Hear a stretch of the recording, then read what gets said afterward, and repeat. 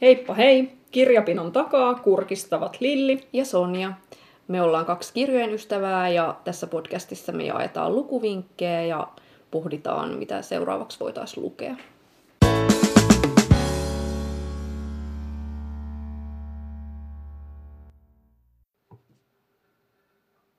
Nyt me ollaan ensimmäistä kertaa tehty tämmöinen, että me ollaan luettu sama kirja ja nyt sitten tässä jaksossa ruoditaan, että miltä sen kirjan lukeminen nyt sitten tuntui. Ja kirja on siis Camilla Läckbergin Noita ja nyt tässä jaksossa sitten on niitä juonipaljastuksia, että jos et ole vielä lukenut ja aiot lukea, niin ei ehkä kannata kuunnella. Toisaalta sitten voidaan myös keskustella siitä, että kannattaako lukea muutenkaan. Joo, saattaa olla, että päädytään siihen, että uusi lukija voi aloittaa sieltä sarjan alusta tutustumalla. Joo, suosittelemme lämpimästi, että siellä ne hyvät Läckbergit on. Tämä ei ehkä ollut sellainen. Joo, tämä Noitahan on tosiaan 10. osa tähän Fjällbacka-sarjaan ja niille, joille tämä sarja ei ole tuttu, niin tämä Fjällbacka on semmoinen pieni rannikolla sijaitseva kylä, mistä tämä kirjailija on itse kotoisin. Ja tässä sarjassa päähenkilöinä on pariskunta, kirjailija Erika Falk ja hänen miehensä, joka on poliisi, Patrick Hedström. Ja näiden 2 lisäksi niin paljon seurataan, mitä poliisilaitoksella tapahtuu ja mitä näille koko poliisivoimille kuuluu myös arjessa. Ja tutkinnan eteneminen ja sen seuraaminen on aika iso osa kaikkia näitä kirjoja. Sitten toki voi miettiä, että miten tällaista todenperäistä se on, että ainakin tässä kirjassa tuntuu, että tuli aika paljon virkavirheitä ja tämä Hedströmin vaimo sekaantui tässäkin kirjassa tutkimuksiin. Ja tässäkin nimenomaan se on aika kantava teema tässä koko sarjassa, että Erika tunkee nokkansa asioihin, jotka ei sille kuulu. Ja kuulustelut ei noudata protokollaa, sen mä ehkä huomasin ekaa kertaa vasta tässä. Voi olla, että ne on ollut siellä aikaisemminkin, mutta sitten mä oon jotenkin vaan sivuuttanut ne. Nyt tietenkin, kun tiesi, että tästä sitten pääsee juttelemaan toisen kanssa, niin luki jotenkin tarkemmalla silmällä. Ja ehkä ei ollut niin valmis antamaan anteeksi asioita, mitä olisi ehkä aikaisemmin sit voinut antaakin.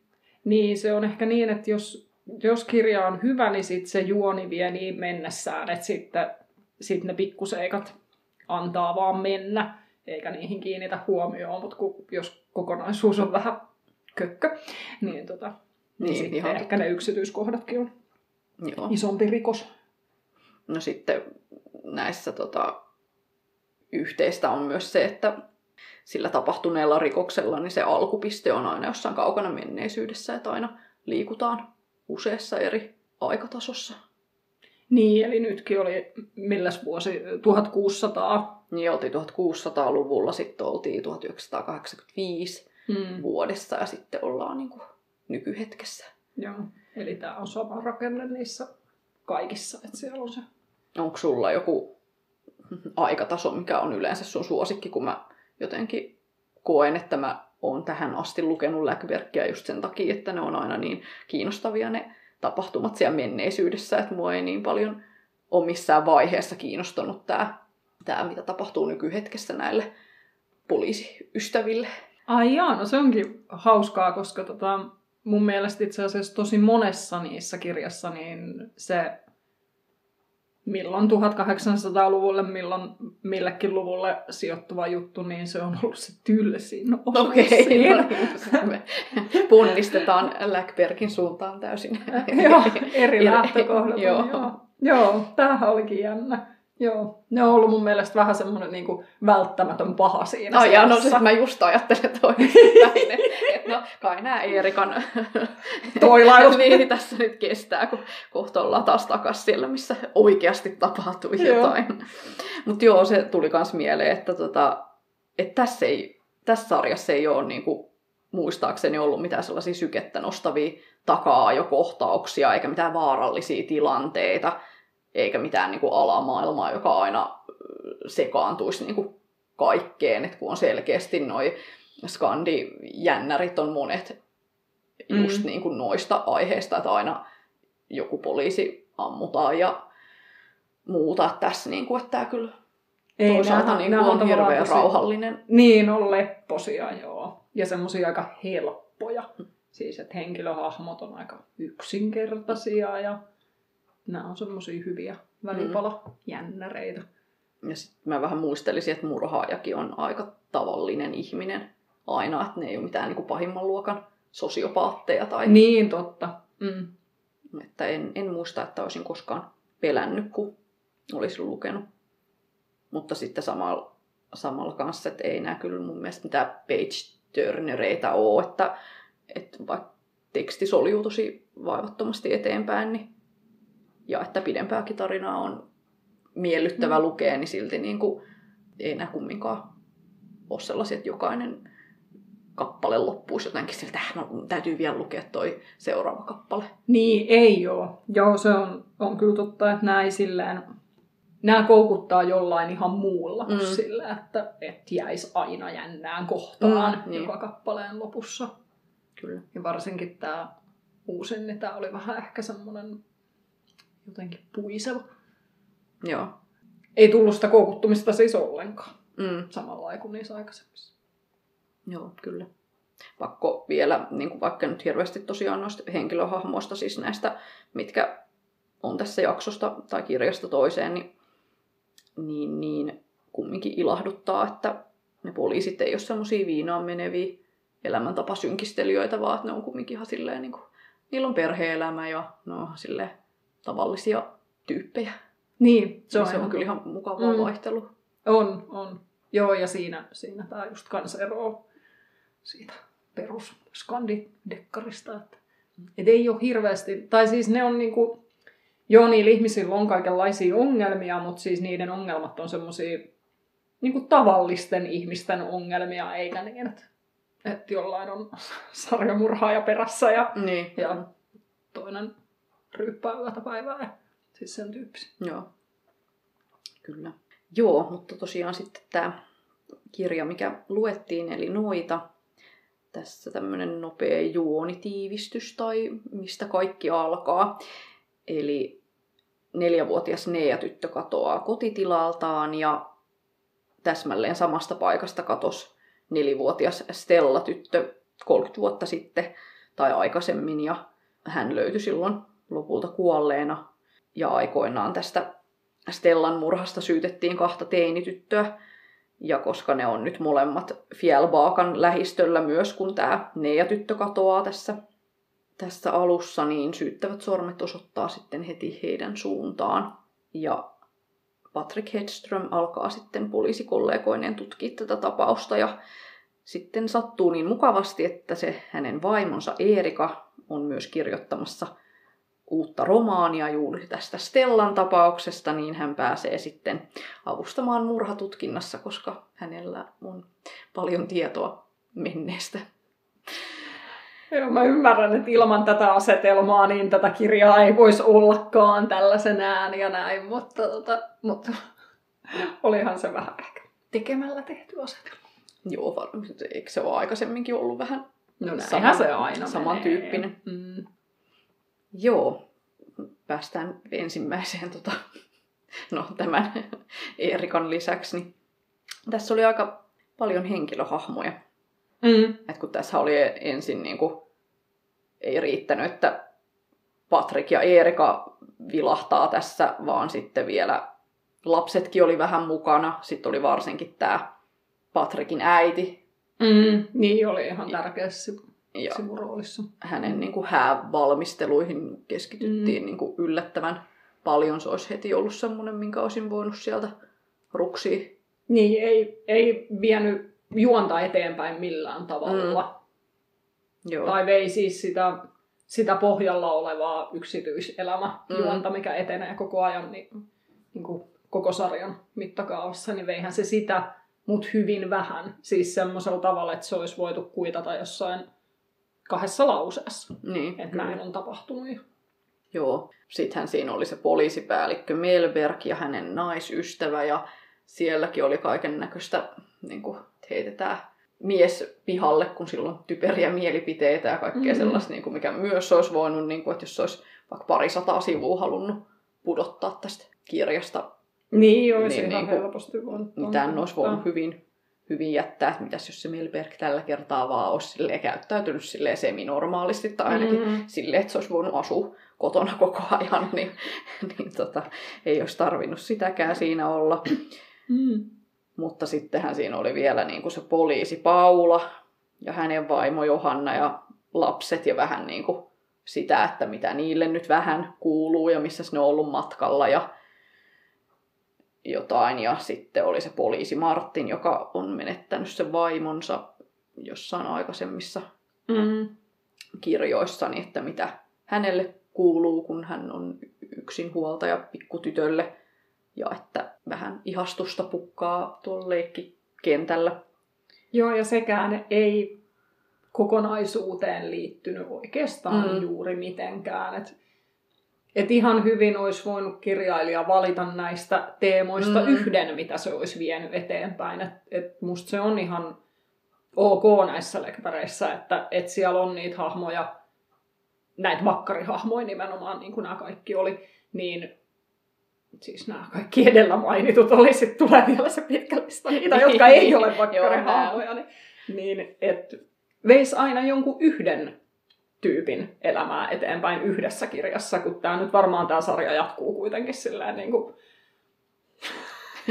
en tiedä millä luvulla asti mahdetaan päästä, mutta ehkä me 70-vuotiaana luetaan näitä lekpäreille. Joo, mutta siis hallelujaa just noin, että mä tykkäisin, jos tämä kirjailija kirjoittaisi nimenomaan silleen, että kun Patrick ja Erika niissä varmaan tulee aina olemaan, että niistä ei silleen niin kuin pääse eroon, niin sitten tosiaan että olisi aina se yksi poliisi ja sen niin kuin se, että muut voisi oikeasti ihan vaan vilahtaa siellä niin kuin poliisitutkinnassa. Niin, että näinpä, ihan rehellisinä sivuhenkilöinä. Niin, kyllä. Ja sitten niin pystyisi paljon paremmin keskittymään vielä siihen ja sitten varsinkin, kun nämä tuntuu, että ei oikein sille kehity nämä hahmot, että ne kumminkin aina tekee sitä samaa, että aina odottaa, että milloin se Gösta unohtaa sen jonkun tärkeän asian, minkä sen piti kertoa, ja missä vaiheessa Melberg mokaa jotain jossain lehdistötilaisuudessa, ja niin sitä suuremmalla syyllä niin olisi ihan hyvä, kun ne vaan virkistäisi, kun ne jätettäisiin kokonaan veke. Ehkä voisi myös vähän kehittää näitä päähenkilöitä. Et ne on tosi samanlaisia kirjasta toiseen. Et Patrick on aina turvallinen nallekarhu ja tosi kiltti ja tosi huomaavainen ja töissä tosi skarppi ja kaikkea. Ja Erika joka kerta se on todella ärsyttävä kunnon besserwisser. Mutta tässä mun mielestä siis, sitähän se on ollut aikaisemminkin, mutta nyt se oli mun mielestä niin, että se oli viety niinku vähän seuraavalle levelille vielä se sen. Siis että se hetkittäin se oli jopa vähän niinku tyhmä. Musta tuntuu, että sitä oltiin haluttu niin paljon korostaa sitä, että se on vähän semmoinen hömelö, niin että se meni jo yli. Joo, mä en ottanut tohon yhtään kiinnittää huomiota, tai jotenkin tuntuu, että muutenkin yritän sen Erikan pitää vaan tuolla taka-alalla, että se nyt tekee siinä, mitä tekee. Ja välttämätön paha tommonen päähenkilö. Niin. Joo. Siellä oli varmaan tää Erikan sisko siellä on, joo. henkilöhahmolistalla, niin sehän nyt on kans aika tärkeässä roolissa ollut monessa kirjassa, mutta kun sitä niiden keskinäistä suhdetta, niin mä ymmärrän sitä, että sitä siskokset on läheisiä ja sitä kuljetetaan sitä sen tarinaa siinä rinnalla, mutta kun sitä niiden menneisyyttä jaksetaan vatvoa joka kirjassa, niin että se on aina tosi merkittävää se, että millainen lapsuus niillä on ollut ja millainen niiden keskinäiset välit on ja miten Erika on tukenut Annaa ja Annalla on ollut ongelmia ja näin, niin että sekin, se on niin loppuun kulunut teema jo. Niin, se on niin antaa mennä jo. Niin, kyllä. Taas olisi voinut 50 sivua säästää. Joo, ihan totta. Kun ei nyt varmaan niin kuin kaikilla näillä hahmoilla on mitään suuria fanijoukkoja, että joku niin kuin oikeasti sitten kokee mielipahaa, kun joku näistä hahmoista onkin vaikka lomalla koko kirjan ajan, niin että tosiaan nytkin olisi voinut Anna muuttaa perheensä jonnekin muualle tai kyllä jotain. Mutta lähtee vähän pidemmälle lomalle. Joo, jännää, miksi pitää raahata niin kuin mukana jotain, mikä... Niin, kun silloin on ollut kuitenkin silloin aikaisemmissa joissain niissä osissa, niin se mitä niissä tapahtui, niin se oli olennaista, se, että se oli siinä mukana. Mutta tässä osassa taas niin ei olisi välttämättä tarvinnut. Totta. Joo, siinä siis nämä, jotka pyörii tässä sarjassa aina. Mutta sitten tässä tosiaan oli vielä se kadonnut Nea-tyttö ja hänen vanhemmat ja vielä isovanhemmatkin.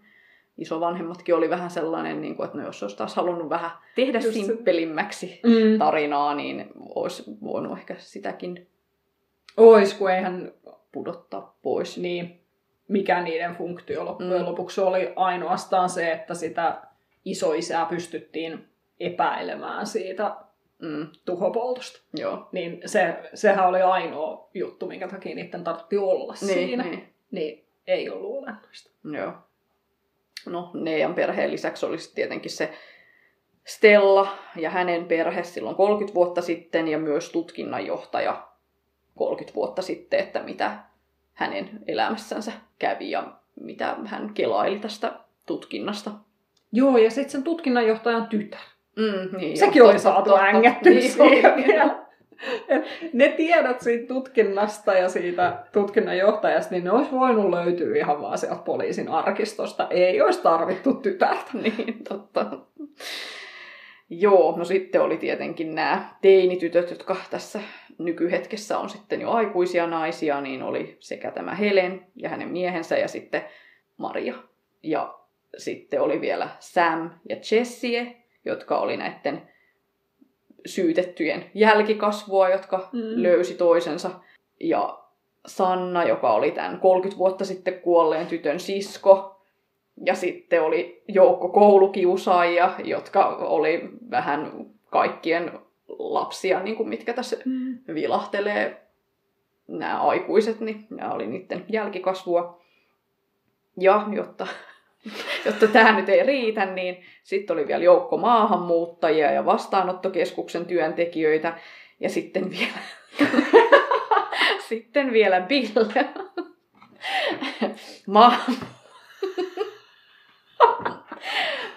Maahanmuuttajia purjehtimaan opettava mies.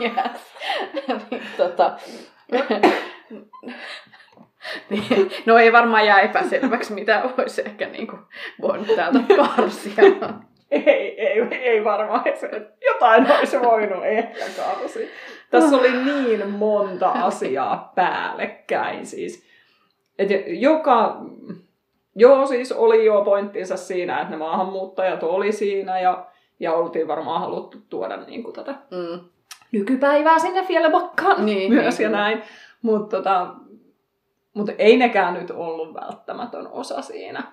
Ja koko se niihin liittyvä kuvio, niin olisiko sitä tarvinnut olla ollenkaan? Niin, olisi mieluummin ollut sitten joku seuraava kirja, mikä enemmän keskittyy siihen, ettei maahanmuuttajat ole sitten ryhmänä, vaan tämmöinen yksi sivuosio tässä isossa tarinassa, kun tämä muutenkin levähti niin laajalle. Niin. Enemmän siitä tuli ehkä semmoinen tunne, että sillä kirjailijalla oli tarve paatoksellisesti sitä omaa sanomaansa tuoda esille tähän maahanmuuttoon liittyen. Ja siis ei silleen varmaan, hänellä on ihan hyvät mielipiteet siitä ja oli ihan kaunista tähän loppuosan, mitä kaikkea siinä tapahtui ja näin. Mutta se olisi ollut ihan oman kirjansa aihe. Ihan ehdottomasti. Joo, eli just sen takia mäkin olisin ton ryhmän pudottanut pois, koska ehdottomasti joo. Ja sitten sen olisi voinut ehkä hoitaa jotenkin hienovaraisemmin. Et nyt se tuli niinku, se oli tosi päälle liimattua se, että kirjailija haluaa sanoa nämä tietyt asiat ja hän oli nyt päättänyt ahtaa sen vaan tähän näin, jotta pääsee sanomaan ne, eikä sen takia, että tarina olisi hyvä ja sitten, että sen saa ujutettua sinne vaan. Niin, kyllä. No, sitten vielähän oli täällä henkilöhahmoja, mitä mä en maininnut, eli sitten oltiin vielä siellä 1600 Niin, aivan. Ja siellä oli sitten Eelin ja hänen tyttärensä ja Eelinin sisko Britta, joka on paremmissa naimisissa sitten. Oliko se pastori Prebenin kanssa? Että vielä niin kuin sekin siinä. Ja tässä kirjassa oli poikkeuksellisesti nyt niin, että kun mä tuossa aikaisemmin sanoin, että yleensä se on se nykypäivä ollut se, mistä mä oon tykännyt näissä, ja sitten se historiaosuus on ollut se välttämätön paha, niin nyt oli mun mielestä ehkä toisinpäin, että siinä oli liikaa vaan kaikkea siinä nykypäivässä, niin sitten se historiaosuushan se pysyi selkeänä. Siinä kerrottiin tasan yhtä tarinaa, joka eteni suoraviivaisesti, ja se oli ainoa, mikä pysyi kasassa. Joo, kun silleen periaatteessa haluaisi sanoa, että oli niinku liian pitkä, koska ei se paksuus ole automaattisesti paha, mutta tosiaan kyllä olisi niin kuin ton maahanmuuttajateeman lisäksi, niin mun mielestä Jessien ja Samin, eli näiden syytettyjen lasten, jotka löysivät sitten toisistansa sielun kumppanukset, niin niidenkin tämmöiselle Bonnie ja Clyde tarinalle olisi myös voinut ehkä viritellä omaa kirjaa. Niin olisi, tai sitten se olisi voinut olla niin, että se olisi ollut se linja tässä. Niin, totta. Mutta ei niin, että se oli vaan yksi niistä. Mutta muutenkin, vaikka tässä oli ihan hirveästi sälää, niin siinähän ei hirveästi tapahtunut. Siis, että aika semmoista hyvin jotenkin rauhallista se eteneminen ja kaikkea.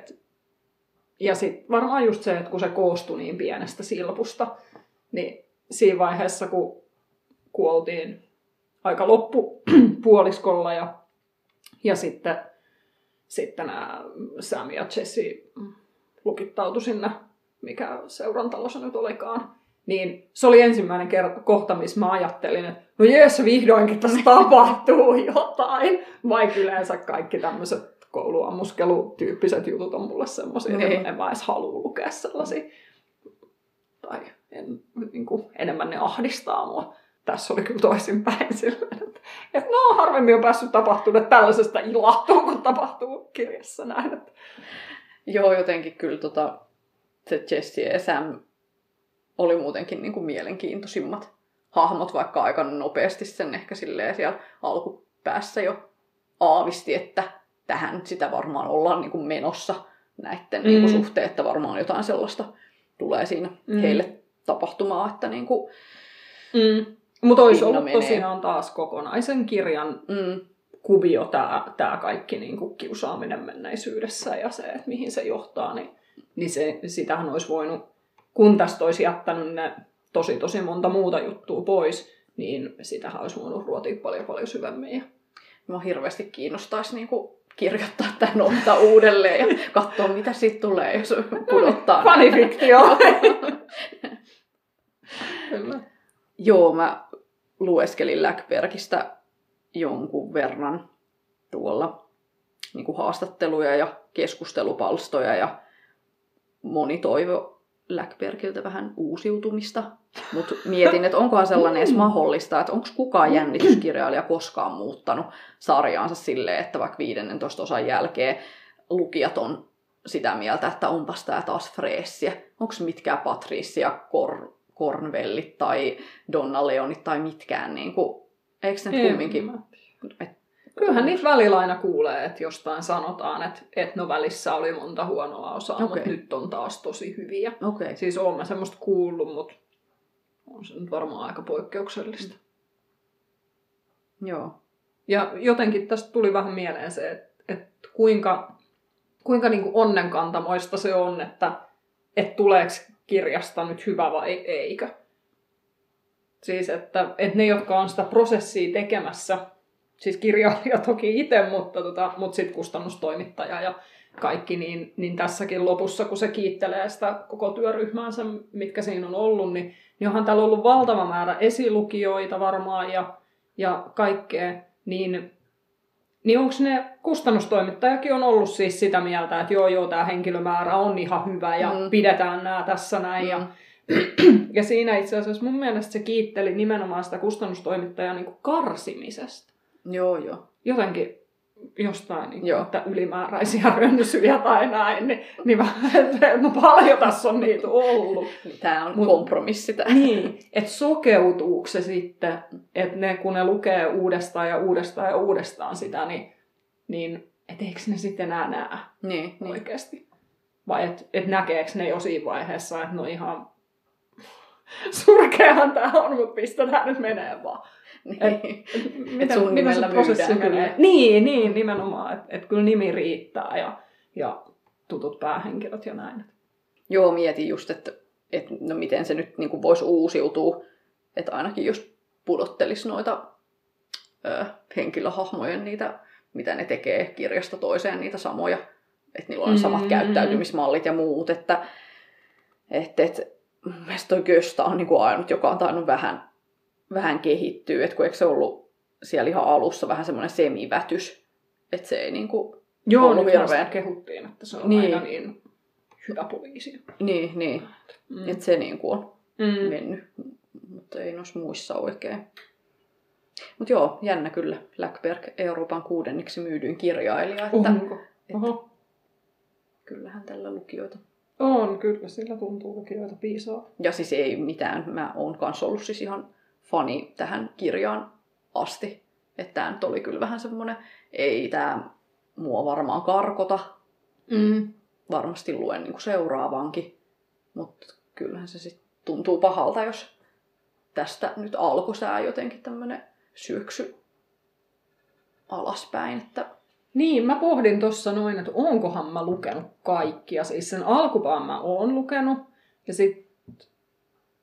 Mutta nyt mulla on semmoinen fiilis, että tässä saattaisi olla välissä pari, mitä mä en ole välttämättä lukenut ollenkaan. Sen takia, että siellä oli välissä joku, joka oli kans tosi pettymys. Kun mä mietin vaan sitä edellistä kirjaa, eikö se ollut se joku Leijonan metsästäjä tai Leijonan kesyttäjä, niin sehän oli aika semmoinen, se murhatarina siinä oli tosi raaka.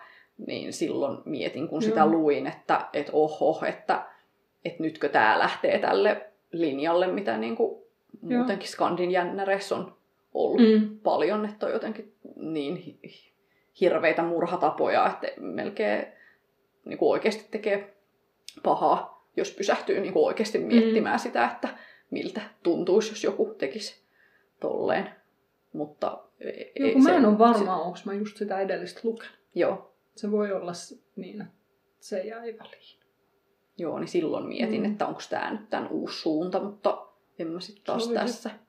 Se oli vaan kokeilu. Niin, se ja nyt se päätti kokeilla tällaista 100 henkilöhahmon settiä. Joo, mutta siitä mä olin yllättynyt, kun just googlettelin, että aika harva kirjablokkaaja on lukenut tota sarjaa noitaan asti, kun mä oon jotenkin ajatellut, että kaikki tykkää Läckbergistä ja että kaikki lukee sitä ja näin, niin tosiaan jäi tosi vahvasti semmoinen mielikuva, että kaikki alkaa olla aika kyllästynyttä. Myyntiluvuista päätellen kaikki ei ole kyllästynyt. Mutta joo, mutta täytyisi jostain saada tämmöistä positiivista mielipidettä tähän. Niin, olisi kiinnostava tietää, että tykkäskö joku tästä. Ja jos tykkäs, niin minkä takia? Joo, ja siis kun onhan mä nyt nämä samat ärsytyksen kohteet niin kuin huomannut. Se Erka siis aina. Alusta asti, mutta siis joku siinä on ollut, että on tosiaan pystynyt siirtämään ne taka-alalle ja se ei ole niin kuin häirinnyt ja siitä ei ole tarvinnut kenellekään niin kuin avautua, mutta se on varmaan kyllä ollut, että ne on sitä aikaisemmin ne murhatarinat ollut sitten itsessänsä niin hyviä, että se on riittänyt. Sitä mä mietin kanssa, että tässä kun jännäriä lukee, niin osa sitä juttua on se, että että se tarina menee niin, että sä pikkuhiljaa saat niitä vihjeitä siitä, että no mitä siinä olisi voinut tapahtua, ja sitten sä arvaat, ja sitten johdatellaan vähän harhaan, ja näin, niin kuin, että se on semmoista, että se on mysteeri koko ajan. Niin, ja et sitä sitten voi osallistua siihen. Niin tässä ei tullut semmoista tunnetta, vaan että tuli ennemminkin sellainen tunne, että niitä vihjeitä ihan niin kuin tyrkytettiin oikein. Niin, että ne oli semmosia valmiiksi pureskeltuja. Että siinä ei tullut sitä semmoista, mitäköhän tässä nyt on tapahtunut ja näin. Että se mysteerielementti ehkä puuttu tästä. Joo, ja sitten jotenkin se hieno kaikkien lankojen yhteen solmiminen, eli siis tämän 1600-luvun tapahtumia, niin se oli siis niinku ihan semmoinen, että ruokottoman tylsä ja itsestäänselvä. Ja sitten ihan semmoinen, niinku, hei, keksin sen ennen kuin kirjoitin 3 viimeistä sivua kirjaan tyyppinen, että tuntuu, että se, tai siis varmaan oli keksitty jo etukäteen, mutta että se tuli niinku töks. No tää nyt oli näin, ja piste. Niin. Joo, siis sen 1600-luvunkin olisi voinut ottaa kokonaan pois ja vaan nimeä kirja jollain muulla. Niin ois. Niin, se oli vaan liimattu kylkeen siihen. Joo, se on tosi harmi, koska siis edellisissä, varsinkin siellä alkupään osissa, niin mä oon ollut ihan tosi vaikuttunutkin jopa niin kuin siitä, että miten kaikki on lopulta selvinnyt ja miksi mikäkin liittyy yhteen. Ja... Joo. Niin kuin nyt mikään ei liittynyt yhteen oikeastaan. Että olen vähän vihainen. Mutta yllättävän moni oli myös ärsyyntynyt jatkuvasta pullan syömisestä tässä sarjassa. Mietin kanssa jossain vaiheessa, että miksi tehtiin niinku juttu. Minkä takia se nyt ravaa koko ajan se Erika ihmisten luona syömässä sitä pullaa. Ja siis siinähän oli tasan yksi pointti, tai siis tasan yksi niistä pullan syömisistä oli semmoinen, että siinä oli siis joku idea. Eli se, kun se sille Helenille tarjosi sitä jotain suklaakakkua ja sitten se tuli myöhemmin esiin siellä. Joo. Niin, että siinä oli juttu. Niin. Mutta muutenhan se oli niin, että siinä vaan syötiin pullaa. Joo, ja musta tuntuu, että tämä kommentti oli jostain sieltä niinku vielä aikaisemmista kirjoista, mutta mä en ole ikinä. Tai sitten mä oon jotenkin vaan ajatellut, että Jenkeissä syödään donitseja ja tässä nyt syödään pullaa. Joo, mä en ole kyllä kiinnittänyt siihen aikaisemmin huomioon. Mutta ehkä se on taas ollut sitä, että kun tarina on soljunut hyvin, niin sit syökö mitä tykkää. niin. Mutta joo, mä olin ihan yllättynyt, että tää niinku oikeasti ärsyttää jengiä. Että siitä niinku kirjoitellaan keskustelupalstalle, että en enää lue tätä Läckbergia, että koska syödään niin paljon pullaa. Epärealistisen paljon pullaa. Mun mielestä se Erikan ärsyttävyys on paljon parempi syy olla kuin lukematta Läckbergia. Mä en tiedä, onko se epärealistista, että se on niin ärsyttävä. No, mennään positiivisempiin asioihin, eli mikä sun on? Oliko niitä? No on.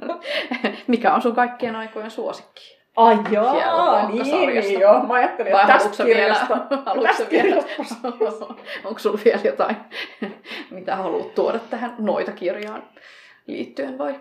Ei, kyllä varmaan kaikesta puhuttiin jo. Joo.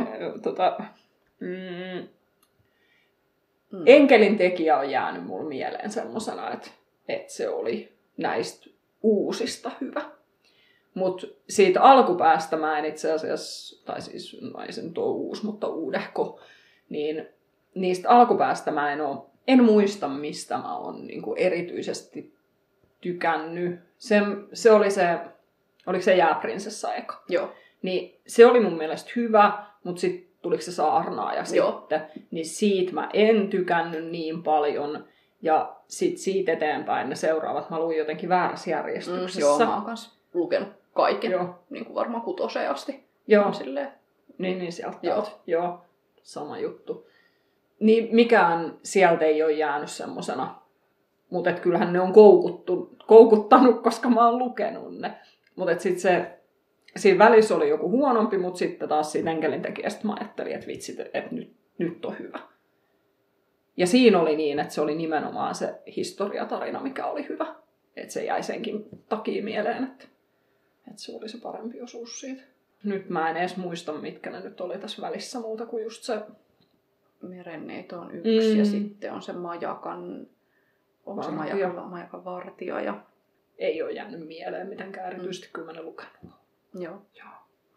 No niin, mäkin tosiaan luin ne ihan sekaisin sinne 6 asti ja musta tuntuu, että mä en olisi välttämättä edes jatkanut sen sarjan parissa, jos mä olisin aloittanut 1, että se Jääprinsessa ei mitenkään ollut sen erikoisempi, että jos mä en ole jatkanut mitään Anne Janssonia tai Mari Ljungstediakaan yhden kirjan jälkeen, niin en mä välttämättä tätäkään olisi sen perusteella lukenut, mutta mun eka Läckberg oli Saarnaaja ja mä tykkäsin siitä tosi paljon. Mulla on joku juttu noihin uskonlahkoihin, että jos tarina on tosi vetävää ja sit siinä on uskonlahko, niin sit mä yleensä tykkään tosi paljon.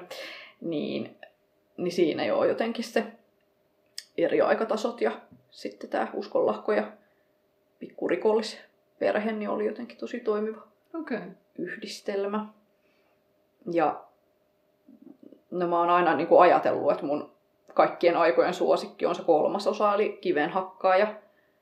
Ja en oikein osaa sanoa sen enempää, että miksi, koska mä en ole kirjoittanut siitä kirjablogiinkaan silloin niin kuin tarkemmin. Että mä oon vaan fiilistellyt, että vitsi, se oli ihan tosi hyvä. Mutta en ole halunnut spoilata ketään, niin sit mä en ole niin kirjoittanut siitä myöskään tarkemmin. Että nyt mä en kyllä enää edes muista, pitäisi lukea uudelleen, että miksi se teki silloin niin suuren vaikutuksen, mutta mun muistiinpanosta silti selvisi, että Majakan vartija on tehnyt muuhun vielä isomman vaikutuksen, että, ja en edes nyt uskoisi, niin kuin jos mä en olisi nähnyt mustaa valkoisella, että kun mä en siitäkään niin kuin enää tarkkaan muista, mutta kun mä ahdistuin jo siitä Kivenhakkaajasta tosi paljon ja mä kannoin niitä henkilöhahmojen pahaa oloa mun mukana niin kuin, varmaan niin kuin päiväkausia, niin sit sen Majakan vartijan jälkeen mä vasta velloinkin varmaan viikkokausia niin kuin niissä, että jotenkin ei hirveän usein niin kuin jännäreihin yhdisty semmoista surumielisyyttä, mutta tossa sit mä olin jotenkin tosi surullinen sen kirjan jälkeen ja kyllä tykkäsin yhdistelmästä silleen, että ihan kiva, että aiheuttaa sellaisiakin fiiliksiä.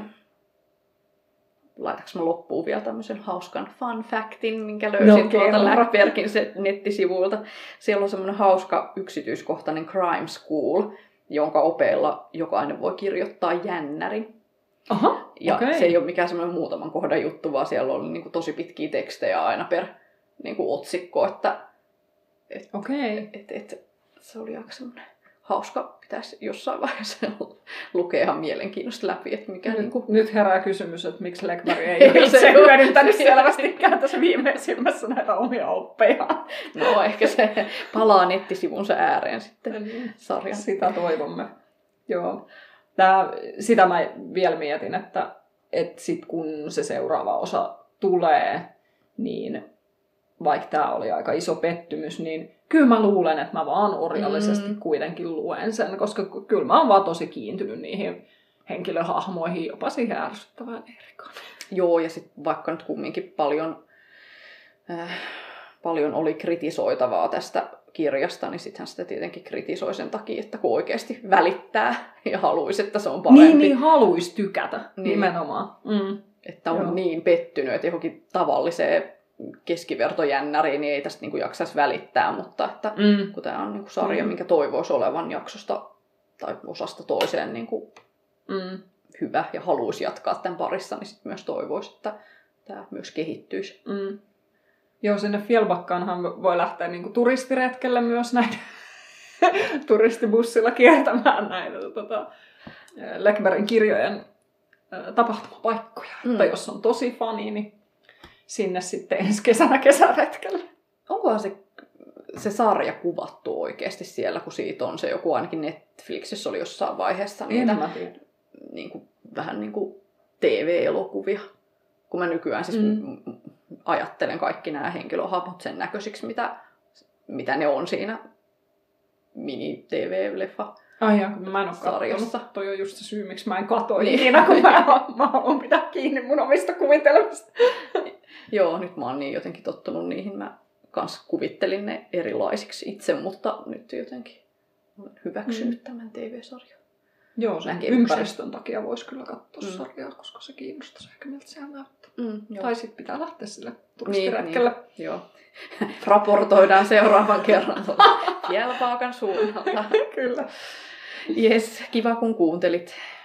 Moi moi! Moikka!